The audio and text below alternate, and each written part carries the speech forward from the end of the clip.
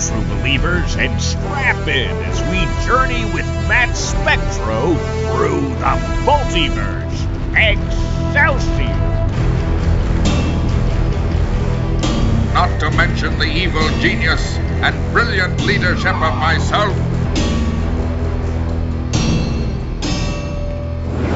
Up in the sky! Look! It's a bird! It's a plane! It's Matt Spectro through the multiverse.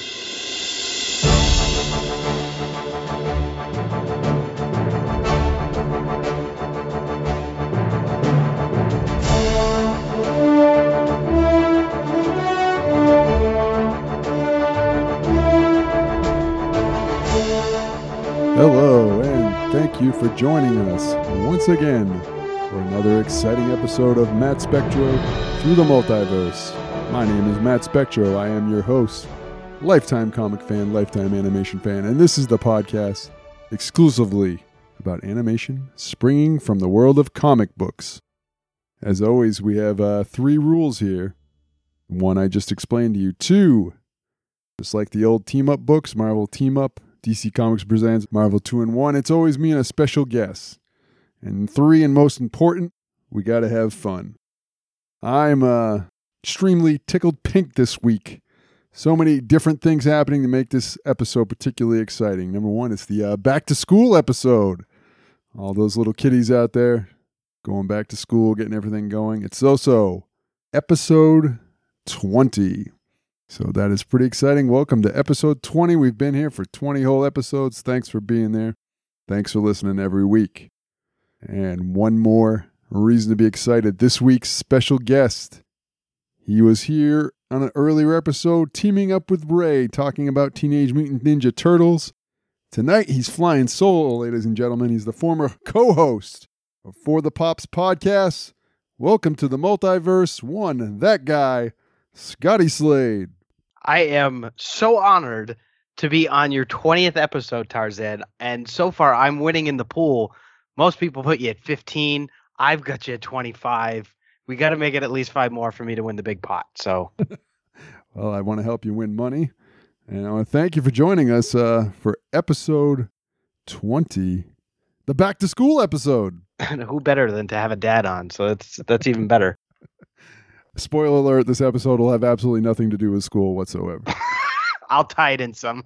All right. Before we go any further, I always want to tell people there will be spoilers.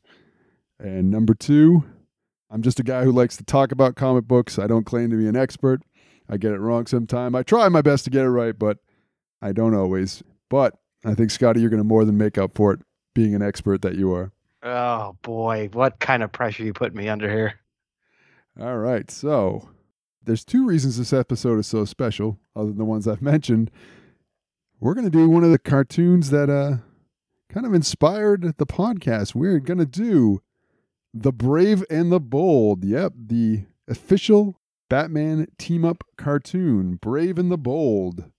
I have a confession, Tarzan. All right. And I don't want you to get mad at me. All right. This will be the first time I have ever watched an episode of Batman the Brave and the Bold. All right. That's fine. I'm not going to be mad at you. It's you.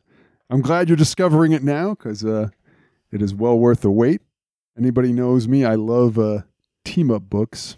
So Brave and the Bold, we're going to get into it. It was a team-up book, and that is the theme of the cartoon. It's always Batman teaming up with a guest. Now, before we get into that more, you were part of a duo last time you were on, so how does it feel to be flying solo this time?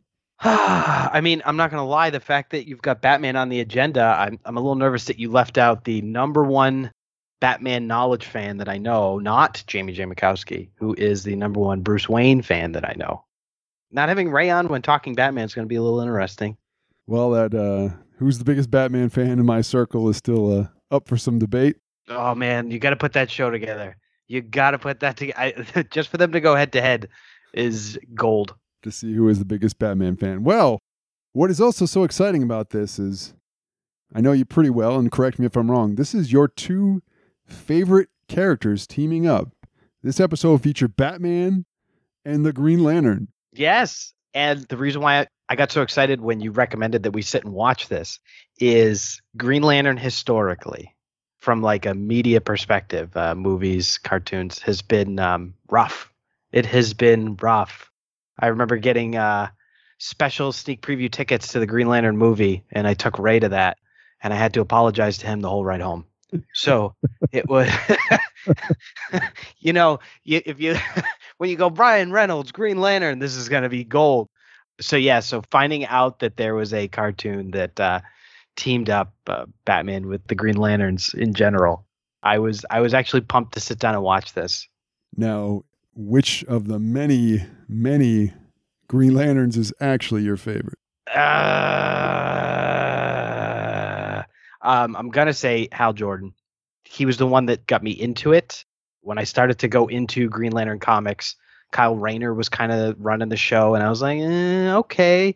And then they had done this rebirth arc, and Hal Jordan came back, and that's what caused me to go back and start to read all of the Hal Jordan stuff, which led later on, after his rebirth, led into the Sinestro Corpse War, which then led into Blackest Night. And oh my goodness, I got obsessed with all things Green Lantern, the Spectrum, all the rings, things of that nature, the whole universe outside of our Earth, outside of Sector 2814. You know what I'm saying? But yeah, definitely Hal Jordan first, Guy Gardner a close second. It's funny you say how we're doing Batman episode without my show's Batman expert, but we're also technically doing a Green Lantern show without my Green Lantern expert, Dave Walker being my Green Lantern expert who did episode 4 on Green Lantern First Flight. So we might be upsetting 2 former guests when they listen to this episode. Oh man, it sounds like Dave Walker is going to become my new best friend.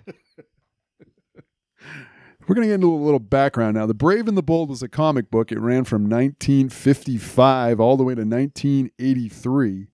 Published, obviously, by DC Comics. Started as an anthology book. After that, it became a book to introduce new characters and concepts. Some obviously extremely notable. The Justice League of America first appeared in Brave and the Bold. The Suicide Squad, not the version from the recent films, but the original Suicide Squad. No John Cena? No John Cena. Not sucking phallic items off of a beach? That's the... No, that did. Granted, I didn't read them all, but I don't think that ever happened. And the Teen Titans made their very first appearance in Brave and the Bold. Somewhere around in the 50s, I think it was issue 59, if I'm not mistaken, it became a team-up book where it would always have 2 or more characters teaming up. And then finally, issue 74, I believe it was, it became permanently Batman teaming up with a special guest star, all the way up to 1983 to issue 200. And the first one being Batman and the Metal Men. You a fan of the Metal Men? You're going to have to jog my memory, unfortunately. There were a bunch of robots that were all named after precious metals. There was gold, lead, tin, steel. I can't remember all their names. I think titanium, maybe. Maybe it was platinum. Now, are you saying that this run of comics, the team-ups, was one of your favorites, or the show was? Well, I loved the show, but I loved team-up books. I loved Marvel Team-Up. I loved Brave and the Bold. I loved DC Comics Presents. I loved Marvel 2-in-1. I loved the concept of every issue was our main character with a special guest star, because you got to see a lot of characters that you wouldn't necessarily see all the time. So I loved team-up books. Part of the inspiration for the show of me teaming up with a guest every week. Oh, look at that. A little tidbit of knowledge. I like that. So, all right. So you don't know the Metal Men. A ridiculous concept, but an enjoyable one. Before we go on, I wanted to ask you something. There's some concepts in comics that are ridiculous that people love. And do you think it's people accept ridiculous concepts because of the era they started reading comics, and now concepts they might have loved if they came out in their era, but now they don't? Like, what do you mean by that? Just like Kite Man or Polka Dot Man came out. And yes. No, you know what? So like I have a coffee table book, right? I'll have to find it and give it to you. And it's got like top 50 most ridiculous supervillains of all time. I think that tongue-in-cheek stuff is what makes comics comics. That's just my personal opinion. I love when they do stuff that flamboyant in comics just in general. I don't know if the newer era of readers, do you have anybody young that's been on the show? I feel young. Here I am. Jesus. Yeah, I've had a couple of young people.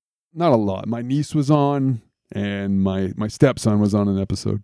I'm always curious, like, what the younger generation thinks, like if it's lame or stuff like that. Because back in our day, those were the neat things. Well, like a prime example is Squirrel Girl, which I haven't read too many comics of, but a lot of people love her or hate her, and I'm just wondering if people read her when they were a kid and not an adult or a teenager, would they just accept that concept and not hate it? You know what? I really, not to politically answer this question, but I think if you've gotten into comics as a kid, then you've been able to expand your imagination through your whole life. If you're a grumpy adult that's trying to read comics for the first time, you're going to have a hard time grasping that. I don't want to say that the characters are only skin deep, but there's been some amazing comics I've read that have had ridiculous characters. Not to get super serious on the podcast, but there's a comic called Maus, M-A-U-S. It talks about the whole Nazi Germany, Yeah, the Holocaust. Yeah. And the Nazis are cats and the Jews are mice. And it's ridiculous that they're telling this story with these characters. But it's how they tell that story, I think, that pulls it in. So, yes, as far as for a Squirrel Girl or Blue Beetle or any one of these ridiculous characters, you'll see it the deeper you get into the Green Lantern universe. There's some ridiculous characters, Tarzan. Ridiculous. And so I think that's just part of the charm of being a kid and getting involved in this stuff. All right, so before we get into the particular episode, we're just going to talk the Brave and the Bold cartoon a little bit. 2008 to 2011, it ran on the Cartoon Network, and it was... How old were you when it debuted? We're going to do this again. Is that... I was banned, but I'm back. All right. They decided to go for a little bit of a lighter tone, probably. I mean, they didn't say it, but I'm sure because of Batman the Animated Series being so successful, but more of a serious tone, they decided to go with a little bit lighter. Yet, they say that Batman has so many facets, they sort of incorporated all of them. The lightheartedness, some of the ridiculousness of the 60s, plus some of the darker stuff if you watch the entire show. You're telling me that this is built towards a younger generation than... Yeah, I would say all cartoons, unless they're direct to DVD or on late Adult Swim, really should be directed more at a younger audience. That really should be the point of them. I mean, adults can enjoy them, but that's really what they should be striving for most of the time. The producers and developed it were Michael Jelenic and James Turner. They also went out of their way to kind of spotlight a lot of the, I don't want to say necessarily lesser known, but not as much of the big characters of the DC universe. Like there wasn't a lot of Batman teaming up with Superman or Wonder Woman.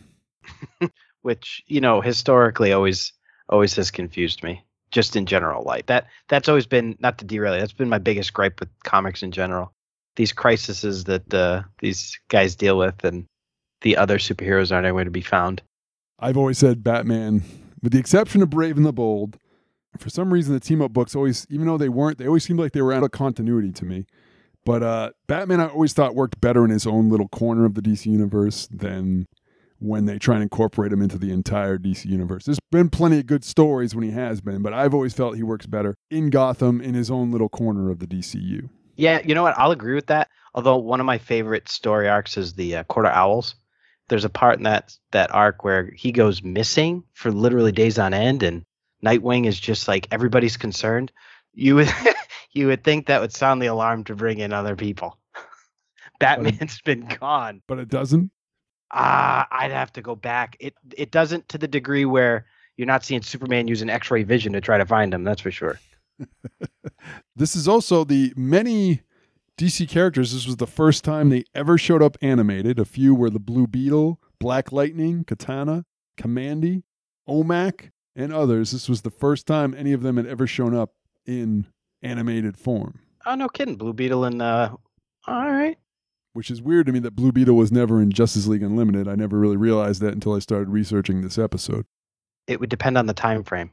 I don't know time frames on Blue Beetle, but Blue Beetle died and then ended up having to come back. There was a resurgent, like the New 52. When they re-released all the comics at #1, they brought the Blue Beetle back to life. I don't remember when Blue Beetle died. Well, it had to have been before this because I don't know his name off the top of my head, but it was the newer Blue Beetle is the one that's most highlighted on this show. Oh, nice. Not Ted Cord. Brian Fury, by the way, loves when superheroes die and come back to life. Just want to throw that out there. Loves it. It's one of his faves. A lot of times, which we're going to see later on, but they had a cold opening to every episode, which is an adventure with a hero that had little to do with the rest of the episode. And they said they did that a lot to test out some new characters, and if they were successful, more often they would bring them back for an episode featuring them. It's a pretty neat concept. So that's actually pretty cool. You're digging it, aren't you? Yeah. It's like back when Saturday morning cartoons, and you'd get like those 3-minute snippets, like in the Dick Tracy era, and there'd just be these little action sequences. So, the particular episode we're going to go to, The Eyes of the Sparrow, episode 10, season 1, originally aired on February 6, 2009 by Warner Brothers Animation. It was directed by Ben Jones, who has directed several superhero cartoons. He directed the animated Legion of Superheroes, which I've never actually seen. He directed some episodes of Teen Titans. He's also the supervising director of, get this, Pig, Goat, Banana, Cricket. That sounds like a kid's board game. Do you have any idea what the hell that is? No, I'm trying not to Google it. I don't want to spoil myself. I just saw that name and I had to include it in this episode. Written by a J.M. I've always had a hard time pronouncing his name. I don't know if it's Diomedes or Diomedes. He's a famous comic writer. He had written the Justice League when they relaunched it in the 80s. He wrote the Kraven's Last Hunt storyline in Spider-Man. Get out of here. He wrote that one? Yes, he did. He also wrote for television. He had wrote some episodes of the Justice League cartoon, Ben 10, and Be Cool Scooby-Doo, just to name a few. I believe he wrote Captain America for a short period as well. I feel like everybody's wrote for Captain America at some point. Yeah, he wrote the Justice League Unlimited episode for The Man Who Has Everything, which was an adaptation of a comic story, which is one of my favorite episodes. Oh, no. Good. And anybody out there, if I'm saying his name wrong, I do apologize. I've struggled with that name since I was a child, so cut me some slack. His wife is weeping just listening to this. All right, and as always, we give credit where credit's due. We're going to go down the roster and give a little bit of the roster of who shows up. Obviously, Batman. Whoa, wait! You're going to spoil on who I'm going to see? Yeah, I always go over the characters that show up. I always want to give credit to. All right, then I'm excited. Okay, all right. Who? All right, so Batman, obviously, created by Bob Kane and Bill Finger. He's voiced by Diedrich Bader, which I'm sure everyone knows. His most famous role being Oswald on the Drew Carey Show.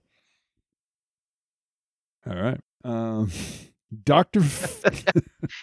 Yeah, like everybody should know the Drew Carey Show. I know Mimi. I know a whole lot of makeup on the face. And you know that Cleveland rocks. I do know Cleveland rocks. Dr. Fate shows up. What? Created by Gardner Fox and Howard Sherman, and he is voiced by a Greg Ellis. Dr. Fate, so unutilized, I feel. Whatever I used to read and watch, he was not used nearly enough. I'm surprised that the DC has never spotlighted him in a movie-esque type thing. I think that's... I believe he's going to be appearing in the Black Adam film. Yeah. He's going to be played by James Bond himself, Pierce Bronson. Get out of it. So look at this. The content and information oozing from this. DC should bring you on as a PR fella. Wotan was created by Gardner Fox and Howard Sherman as well. He is voiced by one James Arnold Taylor, who is the voice of Ratchet in Ratchet and Clank. What? All right. The Cavalier appears in this episode. What? He was created by Don Cameron and Bob Kane. I like how you said that there was going to be these obscure characters that they would spotlight. I didn't realize that we were getting G-list villains. I'd probably say the Cavalier is a Z-list. Come on, man. Give him some credit. He has to take 2 steps up to be on the level of Kite Man, if you want my honest opinion. But... Oh, goodness. And I believe Greg Ellis voiced him as well. Guy Gardner shows up. You must be a big Guy Gardner fan. I love the later stuff that Guy does. I'll be interested to see how they show him off in this.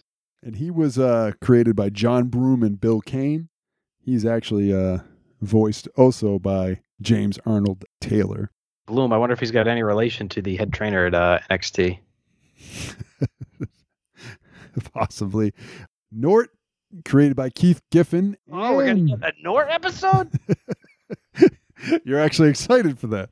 You know, I love the lovable losers when it comes to cartoons and comics. So now he's created by, like I said, Keith Giffen, and the writer of this episode, J.M.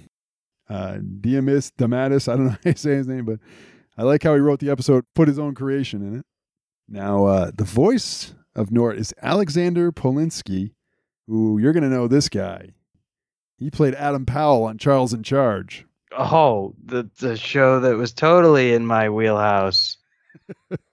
I think I missed that era by about 5 years. I assumed you saw the Family Guy episode where Peter was a security guard singing along with a theme song. Yes, yeah. See, now you're talking more my lingo. Now, Sinestro, your favorite character, one favorite villain. Oh, man.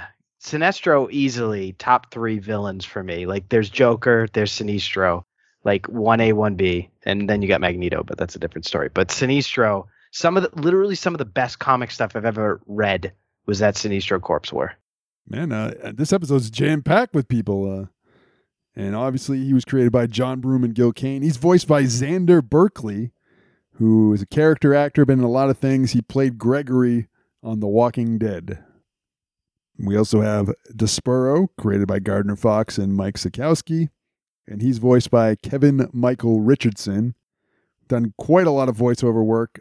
He played Trigon on the Teen Titans cartoon. He also is the Mauler twins more recently on the Invincible cartoon.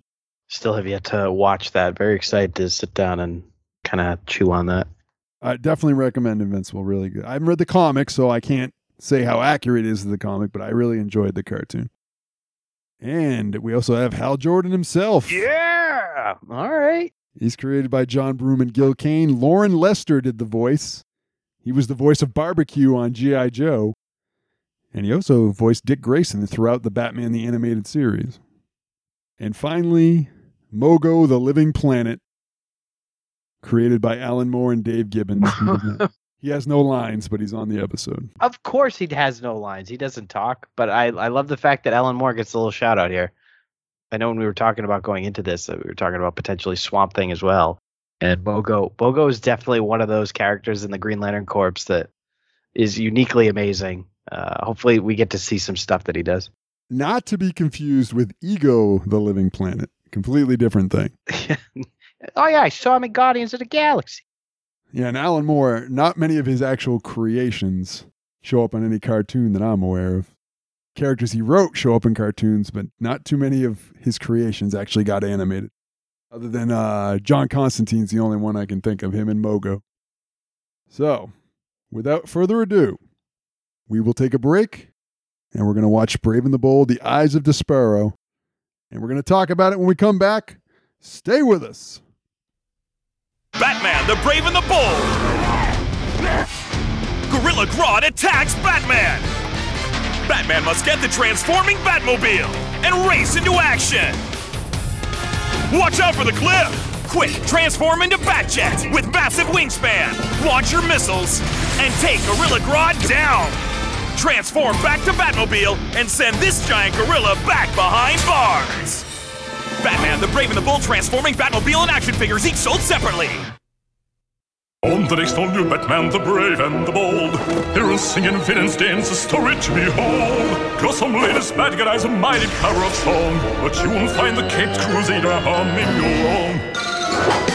The music maestro sings with such grace and such style, but even the noise can resist a good musical once in a while. Batman, the Brave and the Bold, tonight at 7:30.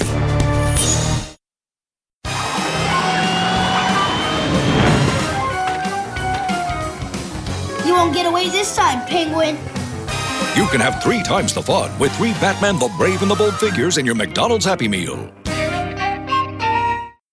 Meanwhile, behind the facade of this innocent-looking podcast...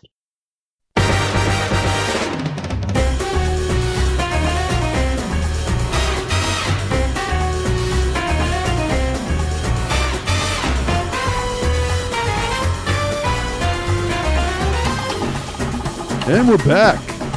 And I hope, just like me and Scotty, I hope during the break you watched Brave and the Bold, The Eyes of Despero. So that was your first ever viewing of any Brave and the Bold episode, correct? That was. And I'm not going to lie, as a grown man, it's going to be hard for me to not go back and start to watch them. That was really enjoyable. I enjoyed it. When I first got HBO Max, me and my stepson watched the entire first season of Brave and the Bold. We're definitely going to have to finish it off. Yeah, going into it, when you were talking about how it was, like when you're describing it, a little lighter, a little geared more towards kids, I was like, oh boy. Like I'm thinking Teenage Mutant Ninja Turtles, like over Teen Titans Go. Yeah, yes, actually it's a much better comparison. Like, slapstick. There was definitely some ridiculous one-liners. Definitely ones that made me go like, yeah, cringe. But overall, and that cold intro, I loved it. Like the fact that now I know they do that in every episode. This is something I would definitely recommend any comic fan that's listening that has not checked this out. This is something that I have not seen before out of comic cartoons. I also like how they don't change Batman very much, even though it's more lighthearted. The more lighthearted humor happens kind of around him, and they every now and again have him do something kind of amusing, but they don't go over the top with it. Yeah, I'll wait till you get into the episode, but there was a few times I was like, come on. But we'll save this for the Spectrometer when we get to the end of the episode. So we begin with a castle that's floating looks like either outer space or other dimension. We believe Wotan is the pronunciation, so I'm going to go with that. It says it's the Library of Infinity, containing all of human experiences. History of the entire cosmos, in fact. He's going to go in there, but these giant statues, they ain't having it. They throw their swords in front of him. They're going to stop him. But then he blasts them. And when he gets to the door, a giant fate symbol shows up. And who should jump out of it? But Batman and Dr. Fate. Dr. Fate has the first best line of the episode. Your library card is expired. Did not mind that, by the way. That was solid. I enjoyed it. But Wotan, he blasts them both. They go flying right through the door. He says that you're not even sure Dr. Fate might be able to stop him. And Batman says that you can do it. It's not the helmet. It's the man underneath. The only problem I have here at all is there's no context. So you really don't understand at all why Batman is getting dragged onto this interdimensional mystic adventure with Dr. Fate. Yeah, but you know what, though? I thought, again, goes back to the cold opener. That was part of the charm. This felt like I was reading those, what was it, the Sunday cartoon section or Saturday cartoon section of the newspaper. It just felt like I got thrown into the middle of something and I just wanted to see how it turned out. Like, actually didn't mind it nearly as much. But it does go in theme with the Brave and the Bold comic, where they would always make, no matter how ridiculous the guest star, they'd find a way to make Batman work with them. So Wotan creates these fire demons that Batman says he's going to take care of, and you take him, Dr. Fate. First, he throws the batarangs at him, knocks their heads off, but they just regrow. Then he throws the bat bombs. They all blow up. All still fine, by the way. Oh, yeah. Batman's chagrin. They actually duplicate when he blows them up. Finally, in a brilliant, ridiculous moment, Batman pulls a sword out of the Batman utility belt. That's look, Batman. Oh man, Batman gets a bad rap at times because there's always this comment of like, who would win in a fight, and it'd be like, oh, Batman would win in a fight because he would X, Y, and Z, and it's like, this is ridiculous. This is one of those times. Never in a million years would I expect a fluorescent blue sword to be pulled from his utility belt. I just don't know how it would fit, but I guess you can't really question things like that. You know, I blame the writers for stuff like that. Didn't need to happen. I'd rather he pull up like a candlestick holder or something, but we've got lightsabers in this episode, ladies and gentlemen. There's lightsabers. So Dr. Fate, they're having a mystic battle. Batman's running, like defying gravity. He's running up sideways and up down stairs. Finally, he just starts destroying the demons with the sword, like just wrecking them all. Oh wait, you missed how he was. Oh wait, yeah, no, you're right. His sword wasn't doing anything. He got one of their swords, right? Yep, and then all of a sudden he figured it out. that was all it took. Then he jobbed them all out. Yeah, one tries to run away, in fact, and Batman throws the sword at him and doesn't even let it happen. Ruthless. Wotan and Dr. Fate, they're duking it out. They teleport away, and then he blows Dr. Fate's helmet clean off. And he says, without that helmet, you're going to be defenseless. And he laughs. Ha, ha, ha, ha. I love a good heel laugh. I don't know about you, but... Unless it's the $1 Million Man, Ted DiBiase. I don't know if there's a better laugh in the business. And right when he finishes laughing, Dr. Fate literally punches him in the face. and he wins. All right. Like this, I popped out of my seat for a second because I totally didn't see that coming of Dr. Fate just smacking him right in the face. Now, I don't know enough about Dr. Fate, and I don't mean to skip ahead, but he does comment about his boxing skills, I think it was. Yeah, he said that he got boxing lessons from Batman. Batman reminds him it's not the helmet, it's the man. And he says that normally he prefers helmets to haymakers.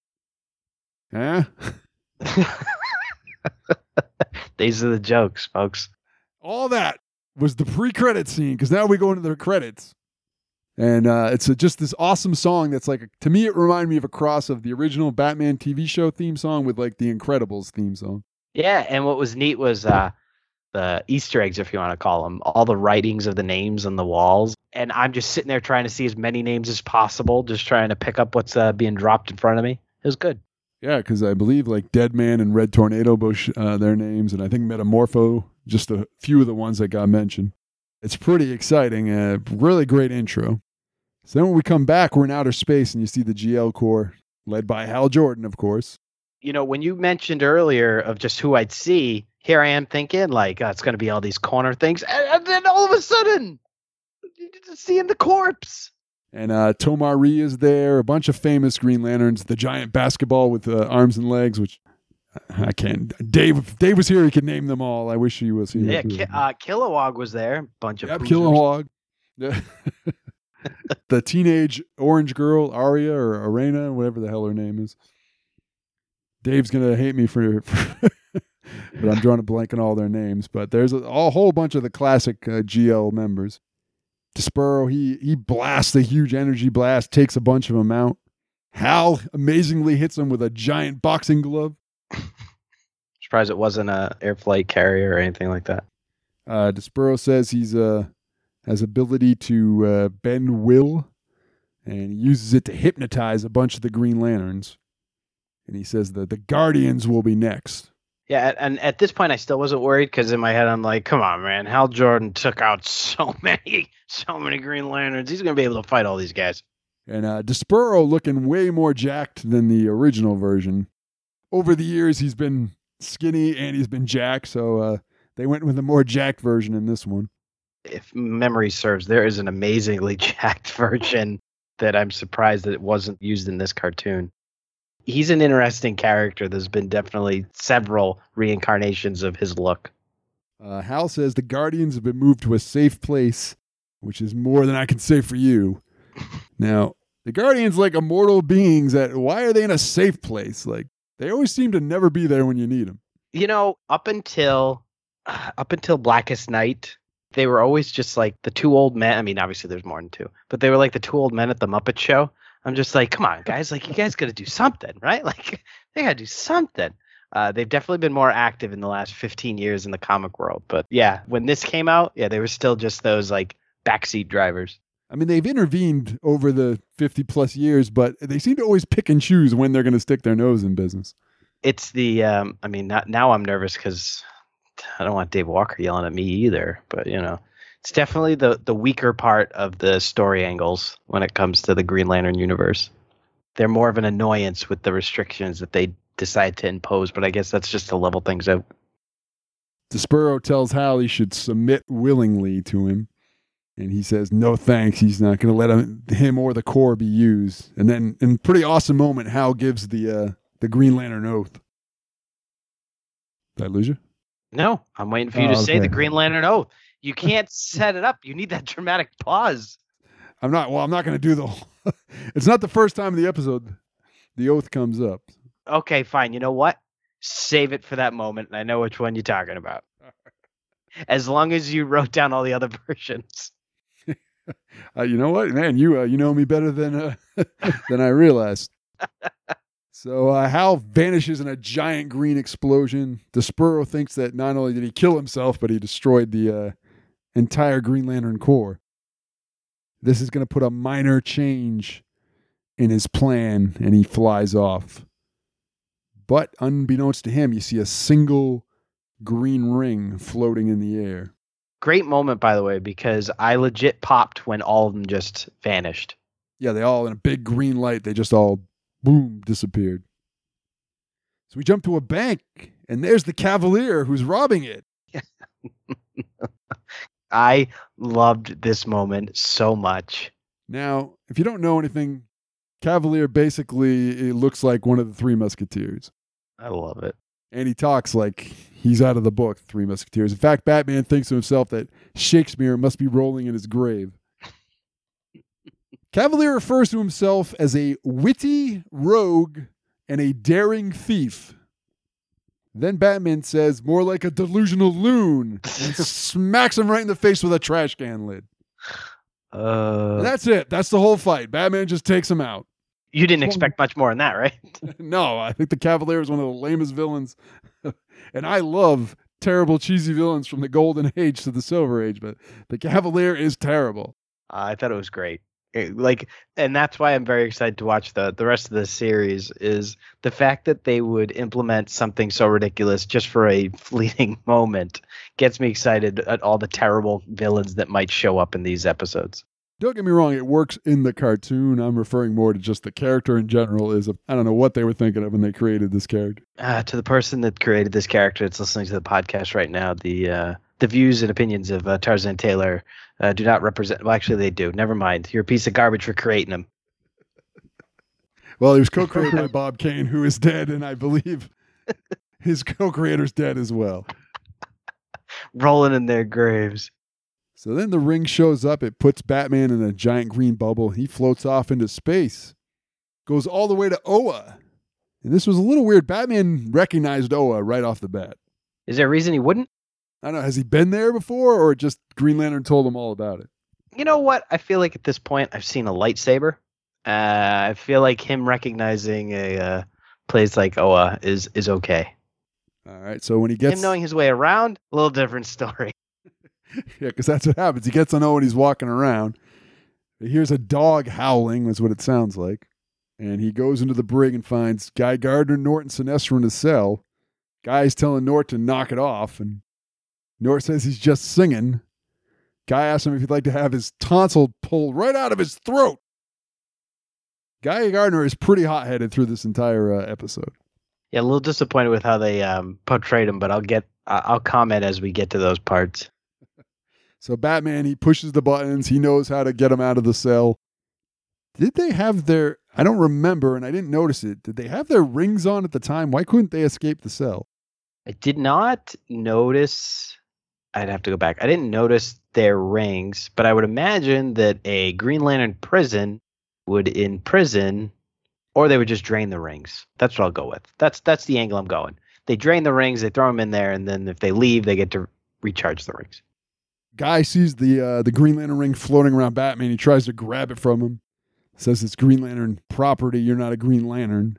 Which is bullshit, by the way. That's utter bullshit. What part's bullshit? Wait, because it ties into what happens literally in a few scenes. All right. So Sinestro tells Guy Gardner to back off. Introduces himself to Batman, that he is the Green Lantern of Sector 1417. He's got the lowest crime rate in the galaxy. You know what? Historically, Sinestro held shit together. Okay? Could be one of the greatest Green Lanterns to ever grace the corpse. I've noticed with the cartoons, they love... Any other medium in the comic, they love portraying Sinestro as a Green Lantern when he's first introduced. They seem to love doing that. They did it in the movie. They did it in the First Flight. They did it in this cartoon. I think it's important. I mean, it's the Tarzan Taylor hating origin story approach, but it's so pivotal to why he creates his corpse, because of the fact that he feels that the Green Lanterns won't go that extra step to ensure safety. So Guy, we find out he's in the brig because he flipped out because instead of scrambled eggs, they gave him poached. Yeah, and at this point, I'm like, come on, like Guy Gardner is a hothead, all right, a Baltimore cop. Walker will yell at me if I'm wrong. You know, like he's definitely is supposed to be this like edgy, you know, brute force type run and gun type Green Lantern. But to be like, I'm gonna flip out because I didn't get the correct food. Okay, I was like, they're really just making this guy look like a dumb jock. They seem to be going more for the 80s Justice League version of Guy Gardner, who was kind of an obnoxious buffoon. So that seems to be more the version. You're not a fan of that version? No. Nope. You know what? I should have been brought on for the episode Walker was on, because I'd love to pick a brain of somebody that knows Green Lantern stuff more than I do, because the evolution, like at one point, you know, Guy Gardner was part of the Red Corps, you know, like that's just with totally different spectrum. I don't want to get derailed, but the evolution of that character became such more badass as time went on. You know, just goes to show you can do a lot of stuff in comics. Sounds like you just booked a future episode. And I voluntold Walker he's coming on, so that's good. So he says he's in the brig because he forced the surrender of the warlords. They said that he used excessive force, which he admits he did. But sometimes you got to bend the rules to protect the innocent. Batman of all people should know that. Which is true. I mean, that's literally the undertone of Sinestro. I mean, obviously not in the cartoon it's going to get there, but that's Sinestro.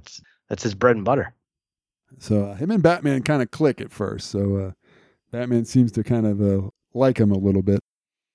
Nort introduces himself to Batman, accidentally hits himself in the head when he's saluting. And oh my God. You find Nort is in the brig just because he locked himself in there by accident. The lovable idiot. The lovable idiot. I gotta say, Jar Jar Binks is about the closest comparison I can make for the way the character of Nort is treated. Yeah. For those that don't know that haven't seen the episode, I think that's a very fair correlation. They show Batman footage of Despero, what's going on. Guy tries to blow Batman off to get rid of him, but Batman says he's coming, but he's going to need more firepower. Guy says that he's not going to let him have a ring. Even Sinestro says he can't have it because he's not a member of the Corps. But they can use their rings to augment Batman.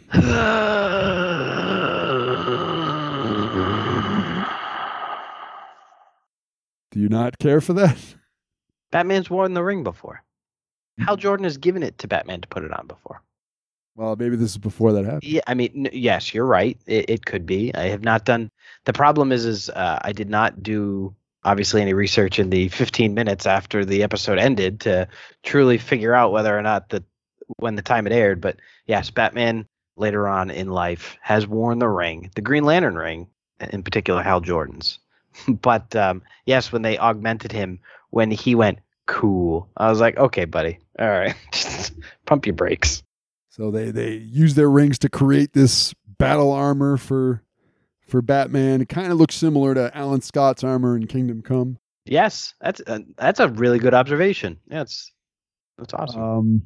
Again, this feels like not a fan when they seem to make up powers the rings have, but I guess you got to let it go. But well, I mean, it makes sense that they can augment around him. It's no different than like when John Stewart would like architect a lot of structural stuff. You know what I mean? And you know what? They do something similar to this down later in the episode.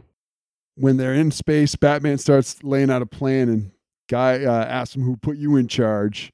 And this was another one of my favorite lines. Batman gets in his face and says, "I put myself in charge. You got a problem with that?" Yeah, where did this hard ass Batman come from? This is not like the Justice League hard ass. This is like bully hard ass. Sinestro, he puts a hand between him trying to break him up. Says that a Guy's attitude displeases him. And Guy asks him if he also wants a piece of him. I'm going to fight everybody. Batman says protecting innocents come first. And all of a sudden, here comes Despero, who shows up, who's getting even bigger than he was before. He says that there's no hope against him. The universe needs control. Batman starts laying out the battle plan, which Guy says, "Eat my toenail clippings." I'm stealing that, by the way. That will be used on a wrestling show at some point. I assumed it had been used numerous times. I pictured Steve Austin saying, "Yeah, hey, eat my toenail clippings." Oh, hell yeah. Nort says he'll take the left flank, but Nort doesn't know which way left is. Ah, Nort. Despero, he blasts Guy out of the sky. Nort's going to return fire, but then his power ring is it's dry. It's run out of energy. Batman even asks how this guy became a Green Lantern. And then this is when you find out the political structure of the Green Lantern Corps. Yep, they pulled strings for him. Which made me so mad, but whatever. It's like totally making it look like it's this union gig where if you got an uncle inside, that's it. Bring a pillow and a blanket, you get to sleep on the job. Yeah, it never really made, even in comics, any sense how this ever came to be. But now you got a little girl who has a laptop that can plug into the central power battery, so I guess you just got to believe anything at this point. Just got to roll with it. Yeah. Despero, he traps them all in energy rays. Sinestro says to Batman to focus on will. There's no limit to what we can do. So you've seen a little bit of the little bit of seeds in there. They break free and they put a big bubble around Despero's head. So when he blasts his eye laser blast, it knocks himself out. And Nort jumps right into Batman's arms. Tells him, very sternly tells Nort, no licking. I mean, I like I said, I love the lovable loser, so it's just Nort. It reminds me of John Candy from Spaceballs. Bartholomew? Yes. Barf. Half man, half dog. I'm my own best friend. So they think something's wrong with it, and they find out Despero was just an illusion. And they hear him telepathically saying, "Why fight there when I can use my mind?" And you see the real fight. He's going to Mogo, the living planet. And if I didn't say it before, I actually love the concept of Mogo, the living planet. I always thought that was I think that is just such a cool concept. It is, and he, the first time I saw Mogo, really saw Mogo was in the Sinestro Corps War. And it's like, the fact that Mogo is viewed as a shifter in power, like if you can obtain Mogo, you're in a good spot. And them utilizing this in just a kid's cartoon, I loved it. And I like how he has a giant Green Lantern symbol, I don't know if it's in mountains or grass or trees, written right on the side of the planet. The lawnmower on that planet is great. So he reveals he's going to remake Mogo in his own image, and he's going to use him to absorb other planets. So they go to the next planet, which is apparently Tomari's planet, because everybody is the big parrot heads. They go, yeah, well, we need a generic alien planet. What are we going to do? Come here, Tomar. We're going to use your heritage. Then the next target is Earth. And Despero even comments how they have a world of super beings that are all going to be bend to his will. So then they go back to the good guys, and Batman says that they'll win if Nort and Guy follow his orders to the letter. Sinestro says they're doomed then. And Guy says he works alone, but Batman says if you so much as sneeze, you'll need my permission. Here we go. Just douchebag Batman. I don't understand it. Is he like this throughout the whole series? Of the episodes I've seen, this one he's a little bit more hot-headed than some of the others, but Guy's just, really getting to him. Yeah, really under his skin. What is this? This is like Tarzan, Taylor, Scotty Slade, chaotic era. This is what's going on right now. Well, you get two alpha males together, and that explains our friendship. Totally get it now. And Guy starts to say something, but bam! Batman punches him right out. One punch. Guy just concedes. Made me miserable.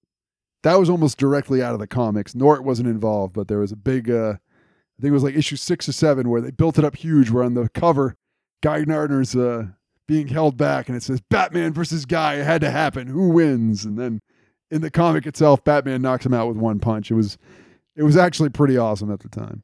So it was kind of neat to see it recreated. Once Guy wakes up, they say that one of them are going to have to drain Mogo's ring is the only way to defeat him. Guy and Sinestro have to distract Despero and Mogo, and Nort will be the one who's going to drain the ring. So the lovable loser is going to have to step up and save the day. Oh, man. You haven't seen this before.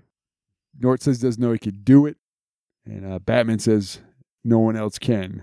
This feels very, obviously we're doing reverse time, but this feels very like Groot-esque from Guardians 2. Yeah, I could definitely see that. Like, let's get the one that we trust the least with the most important mission. And Batman says it's not in the ring, it's in the man. Whoa! Nort says he'll give it his best shot even though he isn't really a man. Guy, he goes to the surface. Wait, you missed the best part. And you missed the best part of all of that. All right, go ahead, refresh my mind. When Nort was like, if somebody like you has faith in me. And I felt like that was like a kid moment where it, when somebody has faith in you, then you got to do your best. But that was like the weird feel good turn moment for me when I was like, look at Nort getting some confidence because he feels like Batman's there for him. Even Batman believes in him. Yeah. He can do it. You believe in one person that can change their whole outlook. So they go to the surface of Mogo where Guy's got this giant like green bodysuit. And he's fighting mountains and rocks that Mogo's throwing at him. Right, which is what I referenced earlier when we were talking about like, putting that suit on Batman. It felt very similar. Guy was just doing it for himself. And you go to Nort. He finds the power battery, Mogo's battery. He's going to drain it. All he's got to do is say the oath. But, unbelievable, he can't remember the oath.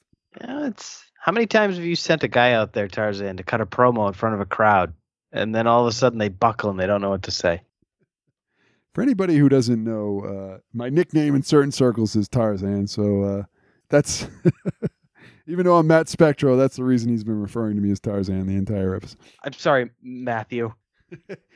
It's all right, but I just didn't want anybody who doesn't know you to be like, why the hell is this guy called Tarzan? So Nort tries to remember, and these are amazing. First, he says, so good. In sunniest day, in cloudiest night, no bad guy will escape my bite. I loved it. That didn't work.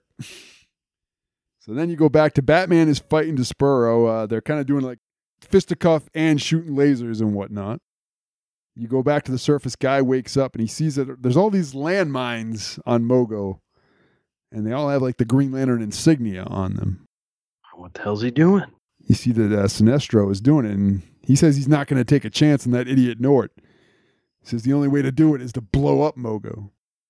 And this is where I felt Guy was Guy. Yeah, because he says you can't do this. Nort's a living thing, so is Mogo. You can't kill them all. There's got to be another way. He says all you got to do is let Nort finish the job. And that doesn't fill Sinestro with confidence, so we blast Guy with a blast from his ring. So now we got three things going on. We got Despero and Batman fighting in outer space, Guy Gardner and Sinestro fighting on Mogo, and Nort trying to drain Mogo's battery. The stakes are pretty high. Batman's fighting Despero. He's losing. He tells him there's no way to defeat him. Says that Guy's a loose cannon and Nort is an idiot. Is this the point where he's shooting the blasters at his face? Yeah, and he tells him that the truth about Sinestro, not only did he defeat the warlords, he killed a bunch of them, and he created a government that has to answer to him. Plant those seeds. I hope I get to see more of this down the road, but probably not. This is making some pretty heavy stakes here for this kid cartoon at this point. Yeah, kids are watching right now. I don't understand. He says that he'll make a wonderful soldier, and so will Batman. Then you go back to Guy and Sinestro. They're fighting with a giant. One of them has a giant hammer. The other one has a giant mace. Guy says, you can't do this. I thought you were one of us. He says that he's not one of them. He's always stood above the other rabble. And in an awesome part, Guy Gardner creates a giant baseball bat and slams that ball and mace. Just a home run shot right to the face. Then we go back to Nort. Take 2 of trying to remember the oath. On Labor Day, on Halloween night, no nose hair shall escape my sight. I love it. I guess on his planet they celebrate Labor Day and Halloween. You know what? That's nothing wrong with that.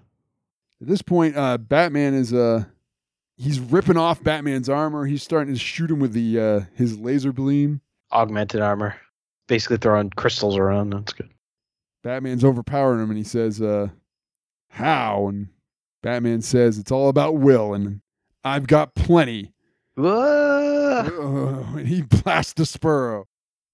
Then we go back to Nort one more time. On Arbor Day, on Harvest Moon, no weasel shall escape my spoon? Oh, my God. That can't be right, can it? If only he had a cheat sheet. So then they really are getting down and dirty, Guy and Sinestro. They're throwing haymakers. They're punching each other. Guy bites him at one point. Yeah. You didn't think he's going to fight dirty to save his buddy? I do like it. This is the second Green Lantern cartoon I've talked about. In both of them, two lanterns broke down into a fist fight. Yeah. The rings are powerful, don't get me wrong, but they're all just regular dudes, which makes it even cooler. Because in Green Lantern first fight, Sinestro and Hal started throwing haymakers on that one as well. And then Nort says he forgot about his cheat sheet. Yeah. The whole time he had the oath written on his arm. He just perfectly unsmudged. Which I got to say is pretty awesome, because then he does the in brightest day and blackest night, no evil shall escape my sight. Let those who worship evil's might beware my power. Green Lantern's light. He made his uncle proud. He did. And he drains Mogo's power battery. After that, Batman, he heads back to Mogo's surface. At that point, the fight Okay. should have been like finishing up with him outside, because then Mogo throws this like giant rock. Yeah, he slams Despero. He throws a giant rock. Then the ring flies off of Batman, opens up a giant green portal, and out come Hal, the Lanterns. Even if you saw it, some of the Guardians were there. Yeah, they were all just chilling. I was going to make a terrible joke. I'm glad I didn't. Yeah, they're all just chilling. They were. Hal says that he sent it to Batman for safekeeping. He had a feeling Batman had the willpower.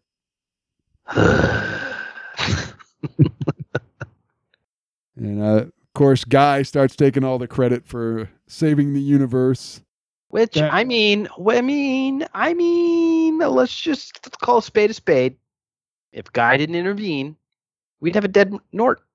He did stop him from blowing up Mogo and Nort, so in theory, he did help. Batman looks like he's gonna give him some shit again, but instead he says, "Nice job." Him and Guy shake hands, and then Nort jumps into Batman's arms once again, and he tells him again, "No licking." And right as the screen, I don't know if you've noticed, they fade to black. You actually hear a licking sound. Well, yeah, but you know why he jumped in his arms, right? No. Oh, because him believing him? Yeah, because Batman goes, if anybody's gets credit for what happened today, it's Nort. And that's when Nort gets overcome with happiness, because he's being credited for saving the day. The lovable loser becomes the unimaginable hero. He finally earned being a Green Lantern. Mm-hmm. Yep, and right when they fade to black, end credits, you hear a licking sound. So there you have it, folks. Batman, Brave and the Bold, The Eyes of Despero. Scotty, we're going right to the spectrometer.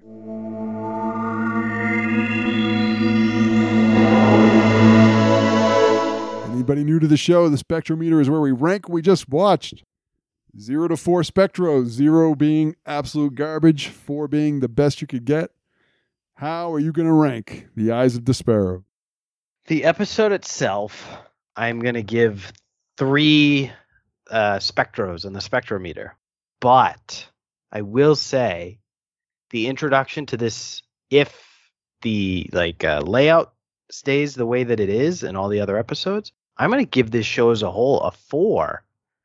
Because I was so impressed with how they packaged comics to me through television. Like, once we're done with this podcast, I'm gonna pop on episode 1 and just start going. I'm going to the top. I'm going 4 spectros on this. I love this cartoon. I love Brave and the Bold. This is such a But great... are you ranking the series? I thought we were ranking the episode. That's why I said 4 for the series. Hopefully. I'm going 4 for the series, 5 if I could for the series. I'm going to go 4 for the episode. I love this episode. I love all the fight scenes. I love, even though it's kind of stupid, I love the bits with Nort. And what we haven't talked about, by the way, is the artwork. Typically speaking, for this cartoon, it's unique enough that it was really enjoyable. It was different. It was not what you'd think, but it was different. I really think it's something that any Batman fan would enjoy to see this version of Batman on the screen. Yeah, I love the art style. It's slightly cartoony, but not too cartoony, where you don't take it serious. I think the cartoon is perfect. I loved it. I really can't find anything I didn't like about it. Except the Cavalier. I love the Cavalier because I love when they do comics and cartoons, when they do little things, that day in the life things that would happen, small little things that aren't all encompassing of the destruction of the planet or universe. So it fits in perfect context as a bumper from one part of the story to another. Even though I think the Cavalier is about the lamest character, but that was another good thing about this cartoon is if you watch it all, they fit plenty of. I mean, the Polka Dot Man, Kite Man shows up, Calendar Man, Polka Dot Man from the Suicide Squad movie. Well, yeah, I mean, it's not quite. It's more the comic version of Polka Dot Man than the one in the movie. But yes, I'm trying to get you more listens. They talk about his mother. They do not. To my knowledge, that's a strict invention of the movie. Great recommendation, Tarzan. I gotta say, it was nothing against the Teenage Mutant Ninja Turtles episode, but this is something that is definitely, if you're a comic fan, it's a conversation starter, or it's something to check out. You literally have opened a door for me to check things out, and this is great. I love this cartoon. Can't say enough good things about it. It was a great choice for the 20th episode. Plus, we always ask if a child in 2021 came across Brave and the Bold, The Eyes of Despero. What do you think? They enjoy it? Absolutely. I think it holds up, too. I think maybe not this episode. I think if there was more strong female leads in another episode, I could even get my 4-year-old daughter to watch it. I think she would sit down and enjoy it from start to finish. It didn't drag. It just kept bouncing around. A lot of stuff. Yeah, I think kids today would still eat this show up. Yeah, my stepson loves it. He watches it with me. Well, loves a strong word. He enjoys it. He's a little older, so I don't know if he counts, but I think a kid would enjoy it. I think the animation style would catch their eye, and there's enough fun stuff going on. You don't know how the toy lines did, or do you? I know that, and I know I'm taking this completely off the rails, but I feel like this is just prepped and primed all of these introduction characters. I don't know. I know they made some toys. I know there's definitely a Blue Beetle toy, and I think a Green Arrow figure from this, but I honestly don't know about the toy sales themselves. I can't say enough good things about this cartoon. They do a great job, and if you watch them all, they do a great job of fitting the story to the guest star, but not having Batman. They always make a way that, as ridiculous as it is, you don't question that Batman's a part of it. Yeah, I didn't think once that this was obscure, that Batman was flying through space. Did not cross my mind at all. It felt natural. It was, I don't know. I don't want to just sit here and start drooling over the cartoon, but it was good stuff, Tarzan. Great choice. Well, there you have it, folks. Batman, Brave and the Bold, The Eyes of Despero. Scotty and myself can't recommend it enough. What did you think out there? Did you like it as much as we did? Did you dislike it? Were we too nice? Want to hear your opinion? If you have other episodes of that particular show you think are better, definitely by all means, let us know. You can find me on social media. On Twitter, I'm at Matt Spectro. You can go to my Facebook page, Matt Spectro Through the Multiverse. While you're there, give me a like, give me a follow. Give my podcast a subscribe. Smash that subscribe button. Give it a share. Give me a review. If you could, I appreciate it. Anything that helps spread the word. If there's any other comic podcasters out there listening who would love to be on my show, I would love to have you. Half the point of doing this show is I love to get different people's opinions on the same subject, so definitely want to hear from you. Scotty, do you have any social media or anything you want to plug? I mean, all my social medias are at Scotty Slade, but I think if there's anything I want to plug, Tarzan, we tried to do it on the Turtles episode, and I'm going to do it again here. And it's not going to fit your normal format, but it's my plea to you, because I'm not sure when I'm going to be back on this show. Please, Matt Spectro, let us have what we all are hoping for. the Ray versus Jamie Who Knows Batman Best contest. I'm telling you, the stakes will be high. Maybe Jamie can fly us out to Hawaii or LA, and we can do it in person on a beachfront in true Bruce Wayne style. We are definitely going to book that episode. Well, we're going to do it. It's probably going to be a two-parter because it's going to be part reviewing a Batman cartoon, part doing the Batman contest of Who Knows All. I mean, plus you're coming back for you and Dave Walker are going to do a follow-up Green Lantern episode. I would love that. And mainly not that you even need to be there, but it's so rare to find somebody that is puts Green Lantern to their forefront of favorite superheroes. I would just love to pick the brain of somebody that's slightly older than me and clearly has read much more than I have of the character. And luckily there's a second direct-to-DVD Green Lantern film as well as a Green Lantern cartoon that I believe ran 26 episodes. Wait, the Green Lantern cartoon hasn't come out yet, correct? The one that's going to be airing on HBO? No, they have the one coming on HBO, but there was a cartoon, I thought, on Cartoon Network that ran for like 2 seasons. Oh, yes. I have. I'll be honest, I have not checked that out. I am excited about the HBO release, though. I do have high hopes for that. Is that live action or is that a cartoon? I believe it is cartoon based. I just don't know to the extent of like what it will look like. The fact that it's on HBO leads me to believe that it could be a little edgy, which is awesome to think about in that universe. All right. Well, there you have it, folks. It's 20 episodes. We made it. I really appreciate you tuning in. I want to hear from you. Any kind of comments, please let me know. But until then, I'm Matt Spectro. I'm here with Scotty Slade. Thank you for joining us, and join us again next week for another exciting episode of Matt Spectro Through the Multiverse.